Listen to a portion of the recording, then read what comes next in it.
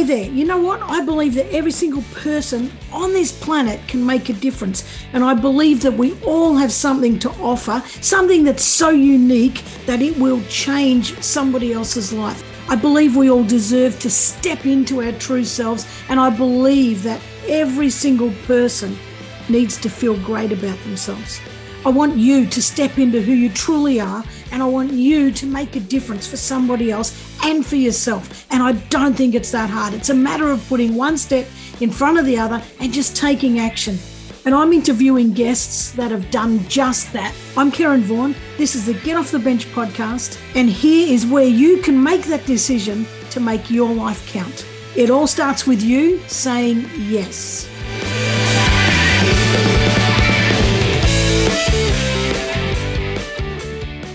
Howdy, and welcome back to another week of the Get Off the Bench podcast. Now, today is Saturday, and usually I publish a show on a Friday. This week, I'm way behind.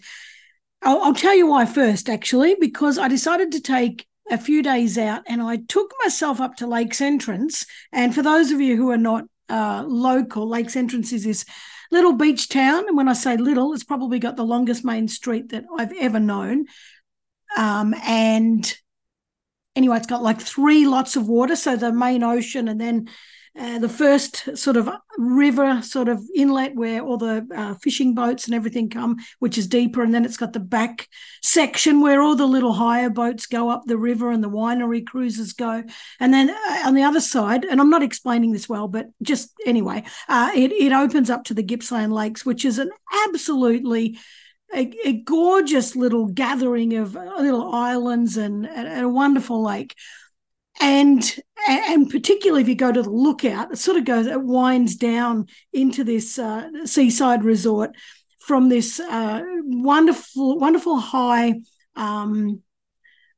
high hilltop, and there's a lookout up there. And if you look down, you can see the inlet. So it's the lake's entrance. So it's the entrance to the lakes from the ocean into the lakes. And it's while it sounds quite romantic and sweet and everything else, it's a very, very, very treacherous opening, and I wouldn't be trying it for boats. Anyway, I went up there because I thought I needed to get away, and I needed to get away from cats. Now, don't take that the wrong way, because I love my cats, but I try to spread papers out all over the place, and one of my cats thinks that it's the best thing to jump up on the table and do a wiki on my papers, and they all fly all over the floor and the muddy footprints, and then it's like, where the hell was that bit of paper? And I needed to have some headspace to really plan my plan of attack for next year, even though it's only July. So I've been away, and it's been absolutely beautiful. What actually came from it, even though I had that intention, I started writing my 3rd book, and it's about connection, and I'm so excited. I wrote that much stuff, brain dumped that much stuff, that I sat there at the end of day 1 and thought, holy hell, there's so much stuff. I don't know how to organize it. By the end of day 3, I realized I've got enough content for 4 books. So I can't wait to get those out there. And anyway, leading into this, today I wanted to talk about ageism. I actually would love to call this this episode title, Fuck Ageism, but I don't want to get banned from the podcast platform. So I'll just say it now within the episode, and not put it on the title and post it. But ageism, it's been bothering me a lot lately, because I've just talked about writing my 3rd book, and I'm 60. It won't come out till I'm 61. And with 4 more in sight, or 3 more in sight, and they won't come out until my 60s. So for a start, let's just look at me, all right? A lot of people say they're too old. I'm not too bloody old. Like, 60's not too old to bloody kickstart a heap of stuff. And if I just think about this, I didn't write my first book, Magnificent Kids, until I was 50. And then when I was 51, I started not-for-profit One Planet Classrooms.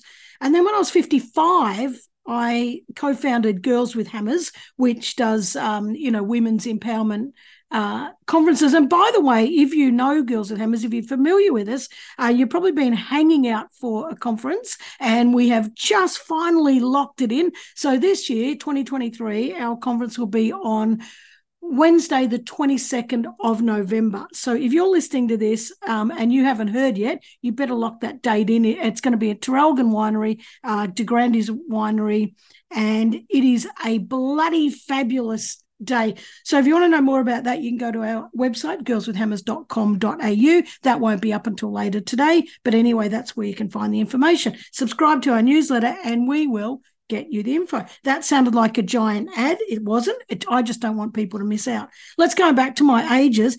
At age 56, I wrote my second book, Get Off the Bench. Age 57, I started this podcast, Get Off the Bench. Of course, you know that because you're listening to it. And at 58, I decided that it was time for me to fully fledge into my own business, which does leadership training and team building, a lot of that kind of stuff, which it's exploding. So this business about being too old is a lot of rubbish. What I've been thinking about it a lot lately is I've had so many people say to me, oh, I don't know, yeah, look, I'd like to go out on my own, or I'm getting sick of my job, and there's a lot of stuff going on at work and it's not making me happy, but I'm too old, and, I no one's going to give me a job, like I'm too old to get a job. A lot of these people are women. In fact, I would say probably 99% of them are women. And they're only like 50 maybe to 55. And yes, I do understand that is the biggest, 45 to 55, I think, is the biggest demographic of homeless people, females, can you believe? Which just shouldn't be that. They can't get a job, or they don't have a job, and they don't have anywhere to live, and their marriage is broken up, or whatever the case may be. And it's bloody sad, and it shouldn't be the case. And potentially it is that some people won't employ someone that age. But I can tell you what, don't listen to that shit, because what a perfect age. Like 50 is fantastic for a woman, particularly because you got such a big bucket of life experience and tools, and not just life experience, work experience. Like there's so much that you can do. Menopause is such a shit. Menopause completely crushes our confidence. I know that happens, and we doubt ourselves and everything else, and then we feel like we're not in a position. But and I'm not just aiming this at ladies, but I'll just say this point on it. Ladies, don't let that stop you. Please don't let it stop you. And please don't minimize your happiness or put your happiness at risk. This goes for men and women and anyone else. Just don't. Your life is worth a lot. And you can't just put up with shit and put up with a crappy boss, put up with a toxic work environment just because you think you're too old. And sometimes that prevents us from even looking elsewhere. Now, all right, if you think you're too old and you don't want to jump ship or you don't want to just quit because you think you might not get something, that's fine. I get that. But start looking for something else, and don't remain unhappy. Now that my rant's over, I also want to say that I read somewhere about this guy who was 80, and he wrote his first book at 80.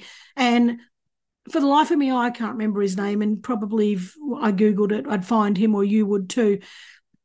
But I know so many people who are 50, 60 beyond, who are doing great things. They're writing their first book. They're taking up a new hobby. They're starting to play guitar. They're switching jobs. They're going out on their own. They're going on a cruise for the first time in their life, or doing the Kokoda Trail, or whatever, Please, this whole episode, I just want people to understand that age is nothing. Age is, if it's stopping you, it shouldn't be. So please stop saying you're too old. Please don't think your life is coming to an end. And by the way, I understand that, because when I turned 50, I suddenly had a different perspective on mortality. Suddenly I started realizing, oh shit, I'm on the other end, and now I'm going down. And it does become a focus, and you do start looking at that. But we don't know we don't know how much time we've got left. And please do something. And it's probably quite timely, this episode. My auntie died yesterday. She died from pneumonia, but she'd been battling leukemia, and she was only in her 70s, and that's a good innings, but that's still too young. And it wasn't expected. She went into hospital with pneumonia, and the hope was that she would come out, and she died while she was in a coma. And it's just, you don't know. You don't know when is your last day, and you don't spend your life worrying about that, or not living while you're here. Live. So do what you want. Anyway, what prompted me to do this episode is this. I just read this article this morning from ABC News, and it's just a fantastic story about Shirley Newton. She's from the Mallee, just up north in Victoria, in Australia. And she's 92, and she's just right now, on the 30th, was on exhibition until the 30th of July. So I've just missed it. So sorry about that if anyone thought that'd be good to see, because I've found this too late. She just did her first art exhibition at 92. Can you believe that? How fantastic. And the story goes, her husband passed away 30 years ago, and she, feeling alone and wanted something to occupy her time.